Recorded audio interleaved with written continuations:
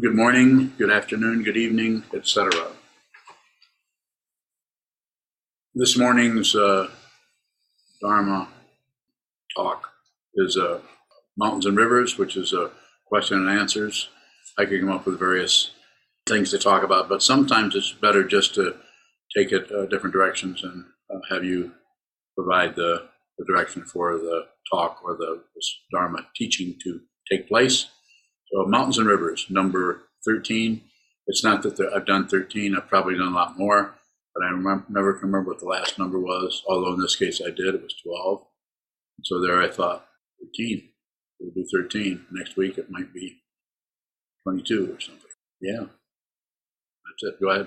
Geez, I'm bowing. Yes, sir. You've talked about renaming what we call negativity. And I was wondering if you could say more about how when we call it something different, it helps us work with it in a different way. Very good. So it brings in a little bit of a space, and it does it through the intellect because you're naming something. You say pomegranate, or you say cheese whiz. Had a cheese whiz lately? Probably not. But by doing that, a little bit of sense of humor. And you're not obstructing what is arising, the depression, but you're also not necessarily agreeing with it in forced conduct. So just a way of talking about it. Somebody else, my goodness, if Stephen Batchelor came here, he might just shred what I'm saying. All due respect to Stephen Batchelor. But it's meant to be help you work with what is arising in the mind is sometimes just overwhelming. Someone who comes to any kind of conclusion that they have depression is, there's only a few options for that, and most of them are not so good. For instance, all the medications, mood stabilizers, and so on. Don't misunderstand. You heard me say don't misunderstand a lot. It's very easy to misunderstand what I'm saying to you. I'm not against those. I just think it might be good to train your awareness first rather than immediately go right into the mundane or materialistic way of trying to fix a problem. I wish I could come up with a good metaphor for that, but so far it hasn't. It's like trying to work on something you don't know what it is, but you know that you can have some control if you can just stop it from happening. So let's just smother it. That's the way to treat an unruly child. Smother them rather than nurture them, raise them, work with them. That's what your depression is. It's an unruly child. But it needs to be there. How do you know? Because it's there. It's dependently resistant. Don't fight with your life. Don't fight with reality unless you have to, and then, of course, lose. That word, of course, is an interesting word combination. Of course. That means, of course. You knew that it meant, of course. Means, well, of course, lose. Look at the words you use. Listen to what you're saying. I am, if you talk. Sir. Geez, I'm bowing. So we may work with changing what we label something. Should we work with how we act? Less is better. So insofar as you can, work with what is arising as an emotion. We're talking about depression. So insofar as you can, less is better. Don't do much with it. Don't. When I say don't, I'm saying you might have to. You're somewhat aware of your own mind stream and what is happening there. So you may start taking walks. I'm not against taking walks, but sometimes the taking walks will reduce the difficulty because you're active. The body mind are not two separate things. They just look like it. You've heard me say before. So you have no say so or very little about the mind, but you can do things with your body. That's where yoga comes from. Yoga or yoke or discipline. Discipline is not about control, unless you're in the Marine Corps, and then of course it is. And it's about all kinds of control: intense, angry, aggressive control. But the way I understand discipline is intent, as I've been talking about lately.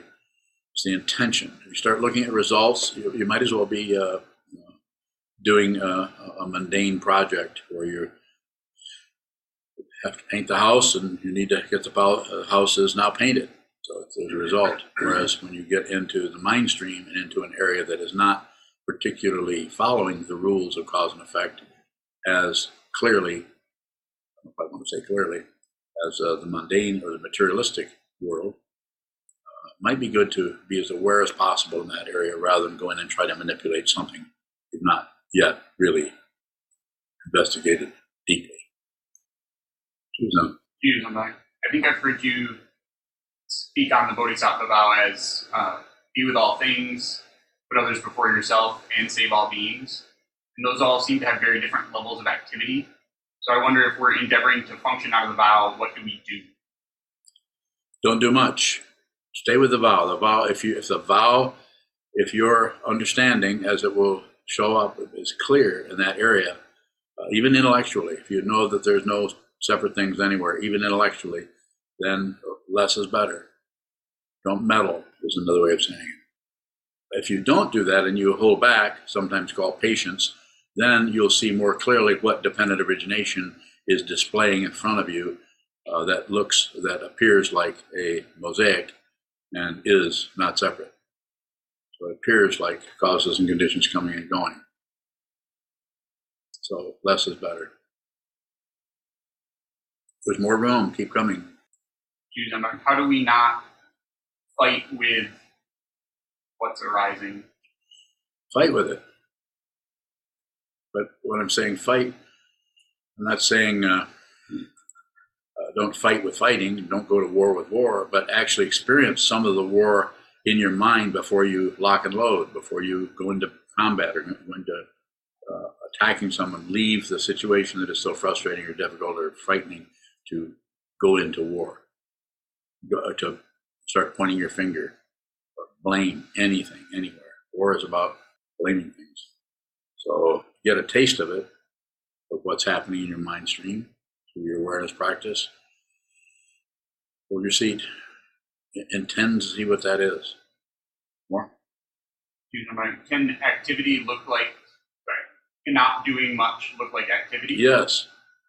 Yes, it can. Because the intention, if the intention is understood and comes out of your awareness practice, out of shikantaza, out of study, out of probably years of doing this, then the activity that you actually show up as your arm moving to do this, or your voice patterns and vocal cords moving to produce something, some kind of production, will come out of a deep and a wide understanding of everything around that shows up in that same milieu or that same atmosphere, or that same neighborhood. Then you're actually considering, you're not balancing, you're just aware. You don't need to balance anything. Everything is already balanced. It is perfect already. This teaching is not something I invented. Something that's been around for centuries. The great perfection. Doesn't mean things aren't screwed up. Of course they are. That wasn't new to you, was it? So things are sometimes extremely difficult and painful. The basic first teaching of the Buddha, as we know, as we assume, or as we have come to agree with, is life is suffering. Sometimes people look at that and say, that's a nihilistic religion, because they need results. Buddhism doesn't really need results. It needs to see clearly what this is. How do I relate to don't do much when it doesn't look like what I think it should? I think that's how it's done. Quite often we look at a situation, it doesn't look like the so-called result or easiness or balance that we would think it should, like your words, how you relate to it. Just observe that.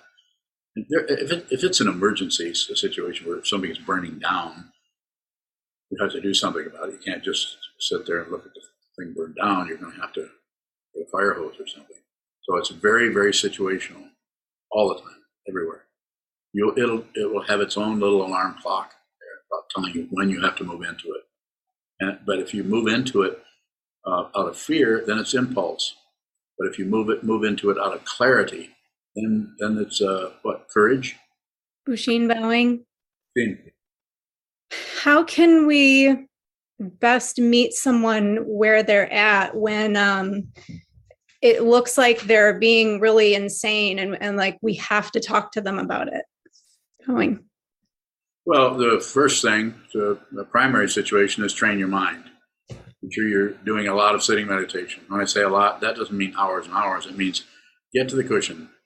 Try to do it several times a week, if not every day. Set up some kind of a schedule, and just intend to get there. Sit down, train your intend to see as clearly as you can without inventing a bunch of crap about anything. Anytime the word about comes about, you've actually abandoned what it's about. It's the very situation that is there. So if you have somebody that's, here again, it depends on so much. I don't know who you're talking about, what the dynamic is, whether you're related to them or whether it's your own. I can give you context if that would help. It would help me, I think. Okay, it would help you. Go ahead.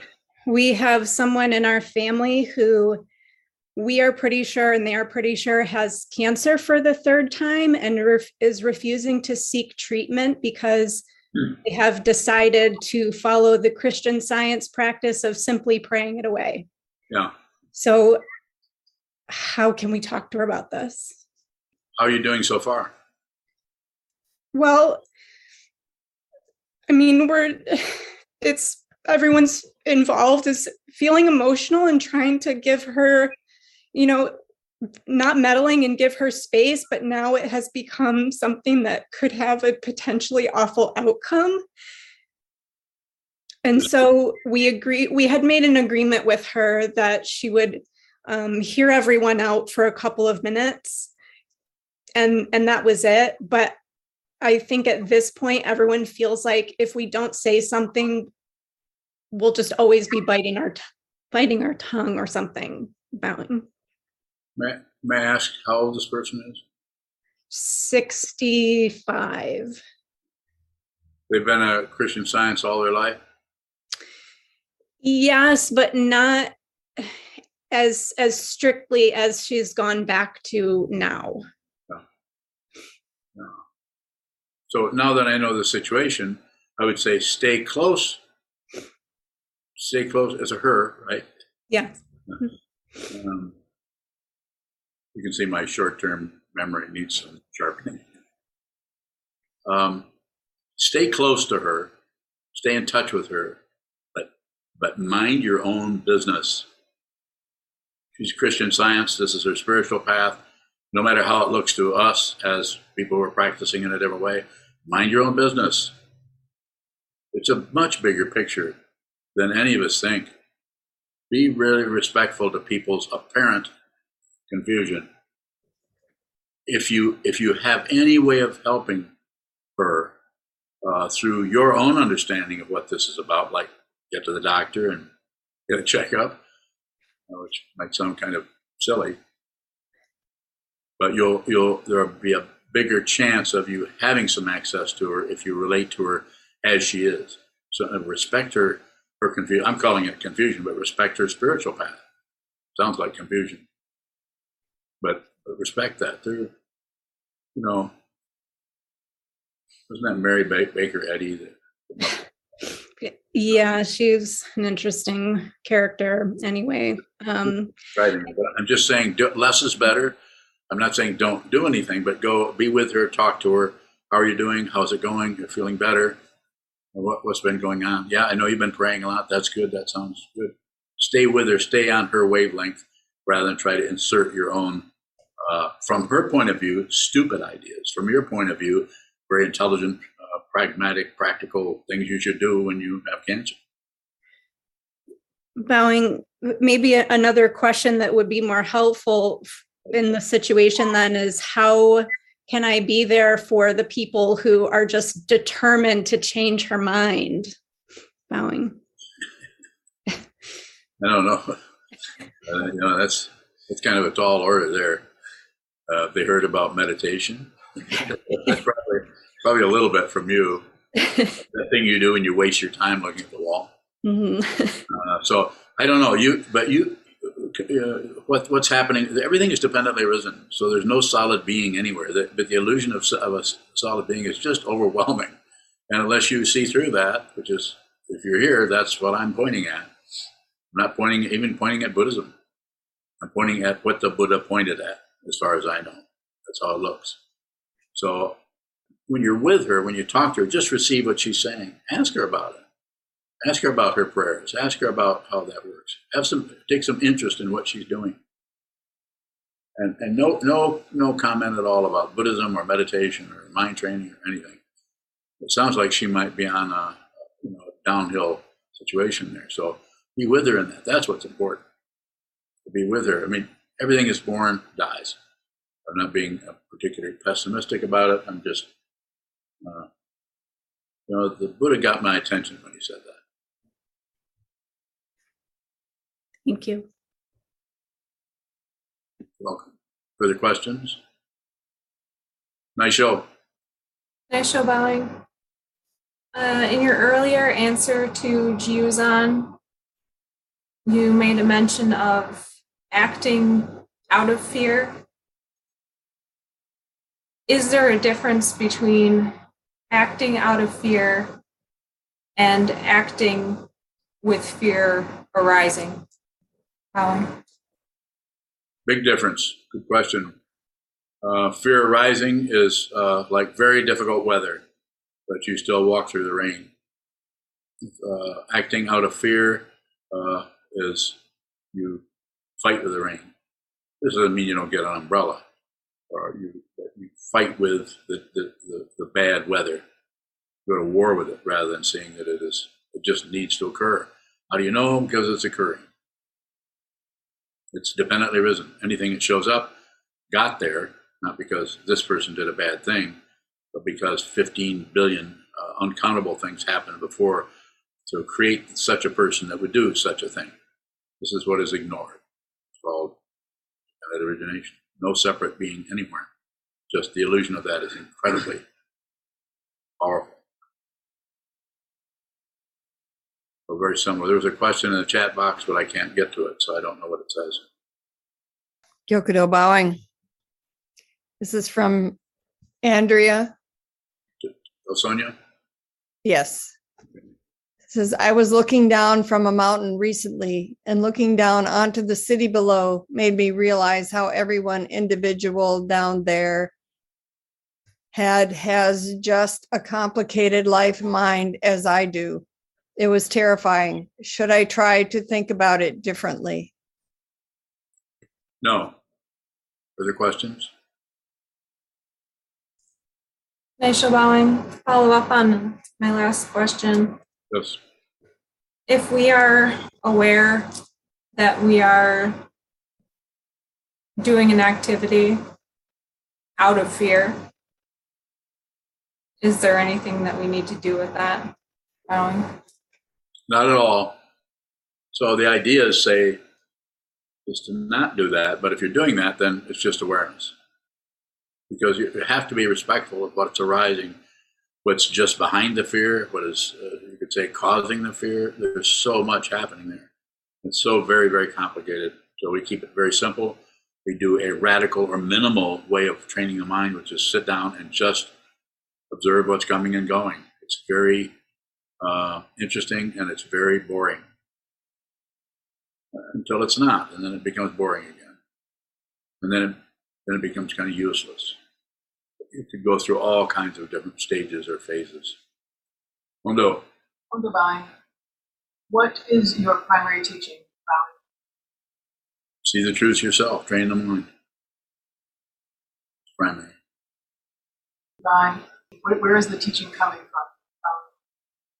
What I'm saying? I'm looking at it. I could also say, a situation, I could also say, save all beings, put everyone before yourself. Depends on who's asking that question. You're asking the question, so I respond to you. Meant for everybody also.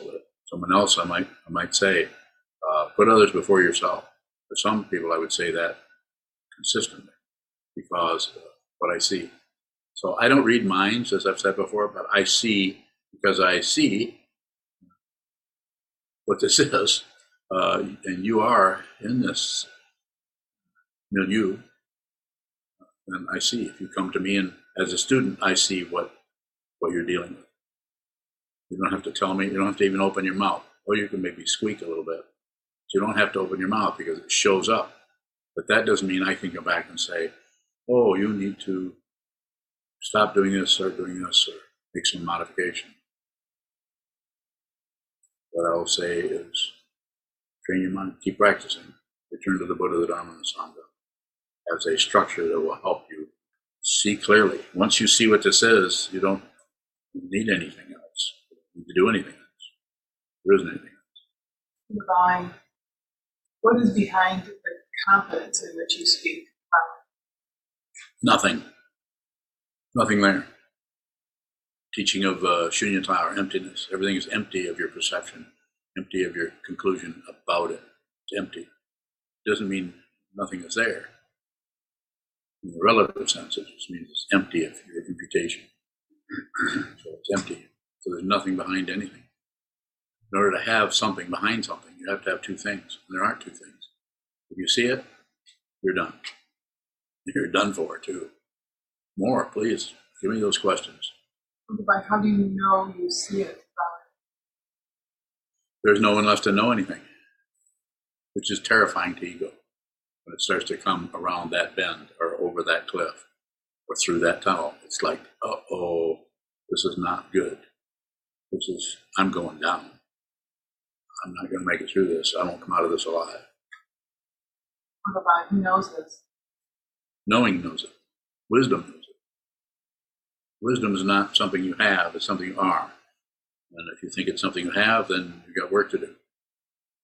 When I say work, more training to do, depending on your form of confusion. It could be more working with the teacher, more working with the concepts of the teaching, more working with the community. More, please. How do you know that it's wisdom? How is wisdom arising? It's not separate. So there is no personality there anymore. The way Trungpa Rinpoche would talk about this is, talking to me is like talking to a dead man. I could say the same thing, but I don't want to steal his lines. No one home. There's something there, but it's just this. And it's not a, like, oh, I have wisdom, or I am wisdom. There's not a coming together of some kind of thing that says, I'm wise and I know, and no one else knows. You won't know. Is that it? Geez, I'm bowing. Looking for help understanding what the seeing is, because as you said, it doesn't mean like an infallibility or that a misunderstanding can't happen. So what is seeing that's not traditional knowing? Wow. Well, you see the difference between traditional knowing. I know this is a piece of wood, and this is another piece of wood. And if you strike them together, that's a sound of traditional knowing. But prajna or shinana or jnana is knowing without a knower. It's just knowing. And so it's not limited to items or cause and effect or results. There's no interest in results. It's just like burrowing under the ground, going back into results. Materialism. More? Geez, I'm bowing. What is it when you misunderstand something? When I do, simple. I just misunderstand. I misheard or heard someone say, "Oh, I thought you meant, let's go get ice cream." And then I said, and so I didn't go. And then later on, I heard, then I thought, you said, let's go get a hamburger, which I would have gone. Stupid, silly. But it's like that kind of, it's very, very simple. It's very, if there's any kind of ego mind happening there, then it will get embarrassed and start to defend itself or explain itself, or there's no explaining. You may catch me explaining stuff, or maybe even being defensive. It doesn't last long. There's no defender.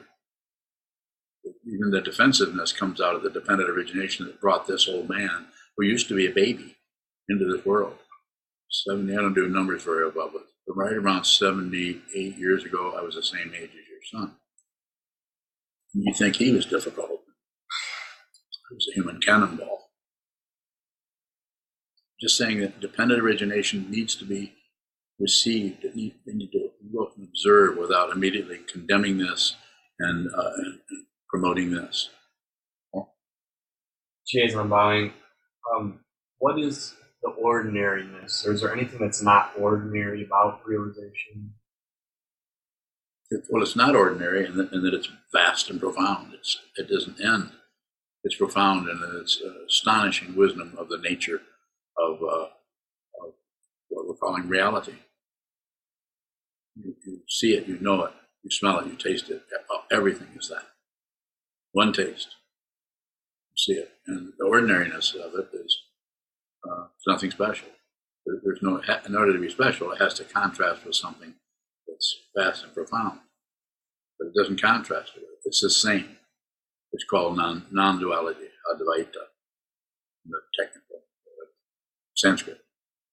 So it's not two, it's not divided, but everywhere we look, we see division, different people, different countries, different races, different skin colors, the differentiation goes right up to the final differentiation, which is life and death. There is a difference between a living being and a corpse, but not in the way you think. Doji bowing. Can prajna and confusion exist simultaneously? They always do. Doji bowing. Who is it that's confused and who is it that's wise? Same. Nothing has to be corrected. You don't have to fix yourself and be a wiser, better, less confused person. Trungpa Rinpoche would say, be genuine. How can you be genuine if you feel like you're full of crap and you're full of confusion? And be genuine. I say it a little bit differently. I say, be the confusion or the difficulty you're trying to get rid of. You might want to try that for a while. In other words, be sick.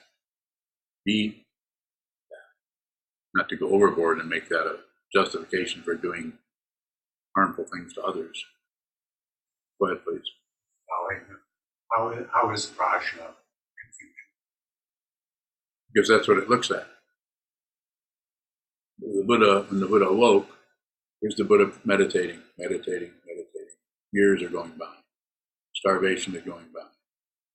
Sitting on the pointy rocks is going by. Whatever other crap he did to himself to try to understand the cause of suffering. So he deliberately tortured himself so he could see how suffering worked.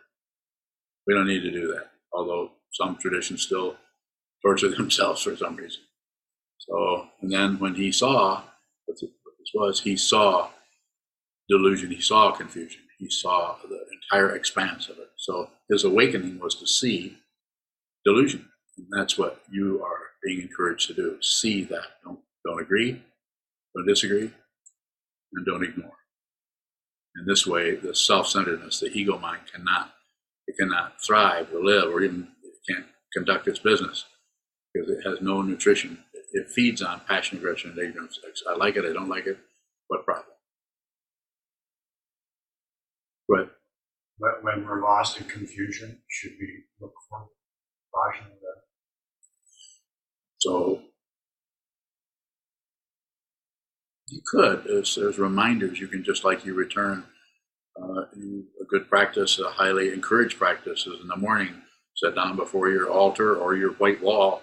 I take refuge in the Buddha, take refuge in the Dharma, take refuge in the Sangha, and perhaps I take refuge in the teacher. Depends on how you want to say that. The Tibetan tradition emphasizes that. The Zen tradition does not in that way. And take your seat and look at it. Look at the confusion. Or look at the wall, or whatever's there if it's showing up in the mind. Just train your mind to see clearly. Didn't answer your question. Bowing, based on your last comment there, sometimes it feels like when I've asked a question, you answer a different question. What is happening there?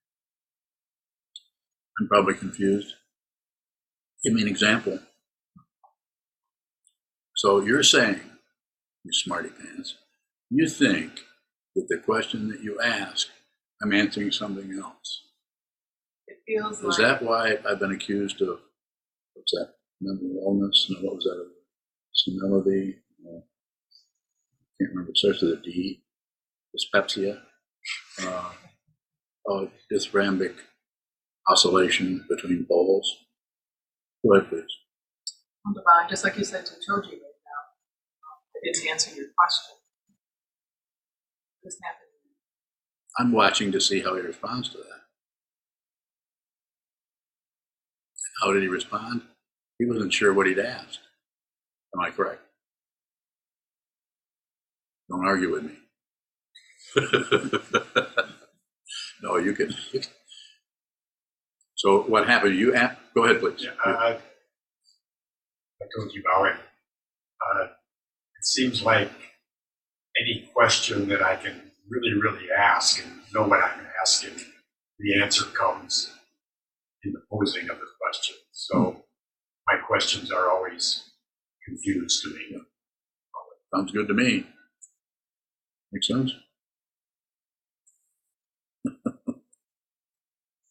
That's the question. Does it make sense? What do you mean it doesn't make sense? I have a hard time understanding. You think that you have a hard time, that you should try harder? I would say no, based on your question. I gotta be able to get a hold of that. So there's a couple questions in the box there, and I don't see anybody holding their wings in the air. Oh, Teresa, you have a question? I see your hands up. Teresa Bowling. Yes, thank you. Lately, I've been feeling a lot of hypocrisy or feeling like a hypocrite. What are ways that I can work with that in a genuine way, the hypocrisy, Bowling? If you're feeling some of that, that probably is the genuineness. You're acknowledging your bias, or you're acknowledging your confusion around different kinds of positions and so on. So, yeah, so I think you're already doing it. The way I see it, and the way you're asking the question, just continue. It's uncomfortable, but it sounds like you're spontaneously just looking at your own hypocrisy. That's called awareness. Don't correct it. You may need it when you run into somebody else who needs help in that area. Jen, were you bowing or were you blowing your nose? Sir. Total bowing. This is a question from YouTube from Lyd Rowe, who I believe is Lydia from Indiana. Okay. I am the guardian of a 13-year-old, and I tell her constantly that lying is wrong. Is lying wrong? We all lie all the time. So now that's very situational. So someone 13 have to see a bigger picture of that. It's such a big situation. The idea is to observe, to be aware that you're lying, rather than just make it the conventional, don't say something about something that is not true. It's not just that, we're actually lying quite a bit. So probably the way it was lit, probably the way I'm understanding your question, I would say that probably should just do what you're doing right now. Train your mind. That's the most important thing. So that anything you do in regard to anyone who's 13 has as much receiving as possible, rather than just orders from headquarters, so to speak. A little bit of that. You could have a discussion with her about it. You could actually include your own struggle, if you had one, or maybe difficulty with lying. Everyone lies. If you're lying to yourself if you think that what is in front of you is something else. That's a lie. It's untrue. Isn't it something, if you think something is untrue, isn't that lying to yourself? I mean, if you think something that is true that is untrue, isn't that lying to yourself? You lie to protect the self. to protect the imaginary self called the ego or the narcissism. And fundamentally, realistically, deeply, there's nothing threatened. Why is there nothing threatened? Because there isn't anything to be threatened other than the concoction we come up with, which is our defensiveness. Anytime anybody defends anything, it's ego. Even if they're relatively correct, it's still self-centered. Yes. Can we explain why we did something without it being a defense? Sure. But if you start explaining why you did something before the person is finished accusing you, you might want to give the whole thing a chance to totally flourish in front of you, so you totally are just a miserable failure. And then you might say, it depends. It's situational. You might say to if the person's still standing there that has accused you, I'm kind of inventing this, then you might say, well, there's reasons why that showed up that way. And then stop. The person is interested in what that is. And then they say, so what are they, or what is that? If someone is not willing to hear your explanation, then that's another form of confusion. They come to their conclusion and they don't want anybody doing anything with it. They know what is right and what you did, and it was wrong, you shouldn't have done it. Complicated. Especially complicated when they're mind streams that feel like there's someone here that has to be protected or defended against someone out there or anything.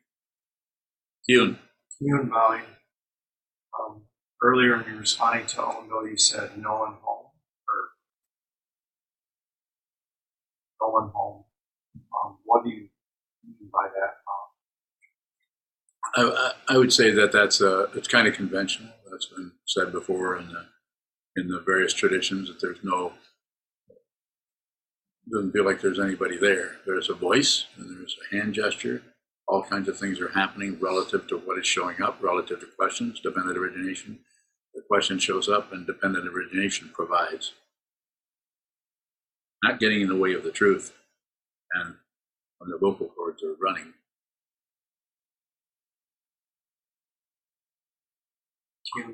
What's happening when that happens? Not much. No one home. It just means it's a way of talking about even though it appears like there's an old man here sitting, waving his hands and spouting off or responding to questions in whatever way, that there's no more. There's fundamentally no identity happening. I'm not claiming a credential. I'm not claiming anything. To claim anything is ego. Go ahead. What happens to what's arising when no one's home? Flies around for a little while and then dies. Further questions? Gyokudo bowing. Go ahead, Gyokudo. There's a question from Sheldon in the chat box. It says, there always seems to be a struggle between nihilism and hope. In other words, I hope that things will get better, and then I think there is no hope. Is there a comfortable place to see those positions from without engaging in the circular thinking? You might not like the answer, but here it comes. Find out there's no one that's uncomfortable. Uncomfortability, is that a word? Uncomfortability? Uncomfortabilitation? Discomfort, thank you, Katie. Discomfort. There's no one who is discomfortable? Uncomfortable, thank you, Katie. So there's no person there. Uncomfortable. This is why it's so difficult to see this, is because the discomfort, the suffering, is still going to arise as long as there's a human form anywhere, because we have nerve endings everywhere, even the nerve endings and the emotions in the mind stream that don't show up as particular fingertips, but there's still an incredible sensitivity there. So that, and the karma that shows up with this person before realization, after realization, is still there. There's a Gakujo's fox, is the Zen koan that talks about some, Gakujo, I think, was asked, was challenged about this, if there was still somebody there. I can't remember how the whole thing went, but anyway, since he still claimed that he was somehow enlightened or something, he had to spend 300 years as a fox. Probably not, because that's kind of hyperbole. It's probably only 100. But it's a way of talking about it that, you know, that don't grasp at anything, don't reject anything, and don't shut down on anything. Liberate yourself. And we have to do that through seeing, Sheldon, we would have to do that through looking and seeing that there, even though these intense feelings or emotions come and go, if you do anything with the emotion, here's the emotion coming up. If you reject it, ego. If you accept it, ego. And what I'm saying, it's fueling the ego. It's dependently arisen, as is the ego. But if you do anything with what's coming and going, negative feelings of depression, negative feelings of anything comes and goes, which doesn't mean that you shut that off. No, it just comes and goes and comes and goes. And eventually the ego, as Trungpa Rinpoche says, wears out. Just like wearing a shoe, you never get it rehealed. It just wears out. The ego never gets reimbursement for anything. Go ahead, Jen. Jen Bowing, what role does the body play in meeting dependent origination? Bowing. So the body, mind are separated into the way we see it, but they're fundamentally not separate. They're the same thing operating on so many different levels or ranks or filings, or they're not different things. They're just this. It's just this. It's just this body-mind complex. Dogen says in the 13th century, in his Shobogenzo, says, as an instruction to his students, drop off body and mind. He didn't say get rid of the body and get rid of your mind. He's talking about the attachment to body and mind. So just see that the body and the mind, two different ways of talking about the body, two different ways of talking about the mind. Everything is mind. Everything is body. So we just observe that and notice that attachment. As long as you're alive, then there's going to be strong attachment, and then it'll back off, and there'll be all kinds of various weather, depending on the karma that even brought you into this realm, the human realm, the six realms, in the first place. So just as much as you can, just receive. And this way, by receiving, you're just receiving this. You're not doing anything with it. If it came like a box tied up with a bow, you might not even open it. You received it, set it aside. When I say set it aside, don't throw it away, but just set it down. Body arises. Realize the body, feel the body, but it's unreal. Go ahead, Jen. Jen Bowing. That's what I was going to ask. When there's a thought arises with a very strong bodily sensation, maybe do we just meet that or feel that sensation without trying to go down a mental... Don't, no matter what comes to the door, don't take any offers. I mean, listen, look at the sales pitch, or listen to the sales pitch, and whatever it may be about the body and about the feelings. And, I have to do this because of this. Don't do anything at all. Just receive. This doesn't mean that by doing this, eventually it might become so insistent that you really need to do something in some area, because in order to save your life, perhaps, just like the question that Busheen asked about her, someone in her family who's is ill but has another orientation, has a religious path, and she's tied into it. So you might, if you're right with her, right with that situation, listening, receiving, and any opportunity does show up to move into that with some kind of a recommendation for her, I don't know how it would show up. Probably, it is probably unlikely. The more people become afraid, the more they become attached to their beliefs. So, more, Jen? Joe Bowing. Question from Jethro. Jethro. Why is uncertainty around a feeling or situation so very uncomfortable for us, even more so than a seemingly clear but extremely negative emotion or situation? So it's a why question, and it's, why is it?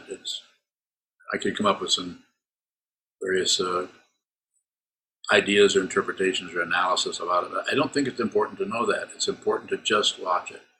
And one of the things that's happened, I'm not accusing you of anything, Jethro, but I'm just saying that one of the things that the ego will do is move away from the immediacy, the intimacy of the emotion itself that does not feel good, is not comfortable, and move into something about it, trying to figure it out. Why is it? Why is this more than that? Why? Those why questions are circles, and they will. It's just like you've just left the area of observing into jumping on some kind of a rotating merry-go-round, just because it feels safer to go in circles. Why? Because. Why? Because. Why? Because. So if there's something below that I am missing, which is likely, if you want to simplify that and rephrase that into a question that doesn't completely put me in a spot of having to respond to something that is very complicated. There's one in the chat box from somebody. Go ahead. Joe Bowing. A question from Jeremy Gray. Go ahead. You said to look at the confusion. Is everything confusion? Is everything perfect? Yes. Another chat box. There's 4 chat boxes down there. I can't read them. Yokodo Bowing. Yes, Yokodo. Thank you.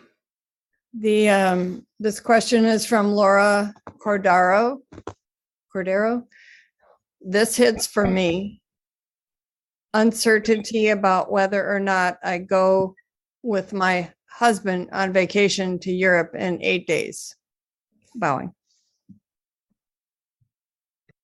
So that's a big one, but I come back to something I say all the time to people: don't do anything unless you have to. Don't go anywhere unless you have to go. Why would you go anywhere if you don't have to do it? When I say have to, the causes and conditions that are around you, and one of them could be some kind of paranoia. One of them could be whatever, fear of all kinds of things. The COVID situation, there's just so much. Less is better. That doesn't mean that he has to go by himself necessarily. He might not want to go without you. And you also can listen to what I'm saying here and reflect on it and think, I really need to go. I really need to go with him. I really need to go and do this. But it's not a decision I'm going to make for you, but put some tension on it so that putting some tension on that, I do not have to do that. And then watch what pulls you out of that fortress of, I don't have to do that. We'll pull you out into the open where, yep, you've got to get on that stage. 310 to Yuma. Any further ones in the chat box? Teresa Bowing. Go ahead, Teresa. Yesterday it came up that you said Shoka tends to be a little more porous. What are you pointing to when you say a person is porous, Alan? Very, very, very sensitive to everything that's happening. Anything that's happening everywhere, not only in this realm, but all kinds of other layers of consciousness. Most people don't see that. He does. That doesn't make him a magician, or is he? He's laughing at what I said, which is a good sign. It just means that he's receiving a lot of stuff. Some people are all tightened down. They think that this is a solid world and they're alive and they're going somewhere, and other people need to get a job. People actually are so incredibly materialistic, they haven't even acknowledged life and death. We should leave them alone. They are not porous. They are highly sealed off. All of their portals are sealed off with their ideas, opinions, concepts, past karma, anything you want to say about that.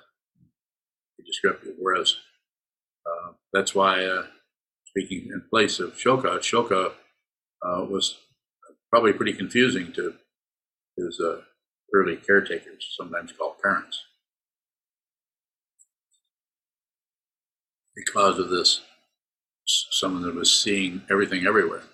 They thought he was crazy. He was not. He just could see really well.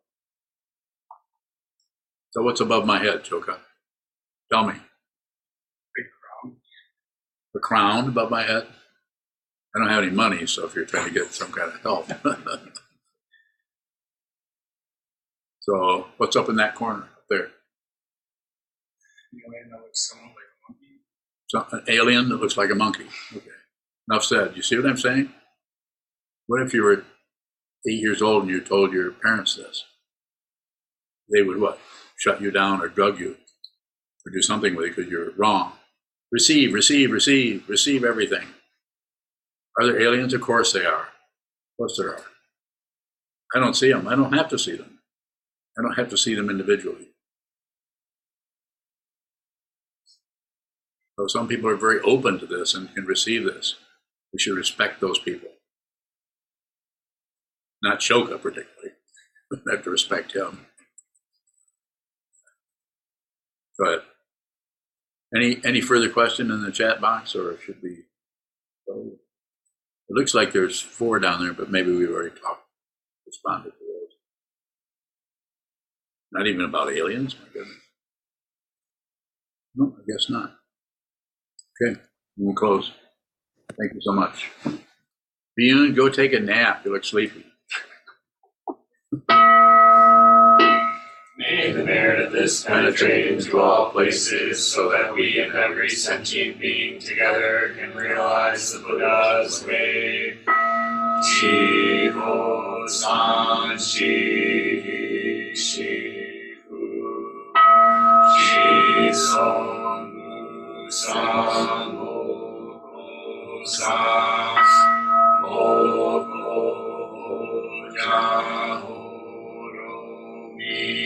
the 10 directions of the 3 worlds, all Buddhas, all venerable ones, Bodhisattvas, Mahasattvas, the great Prajna, Paramita.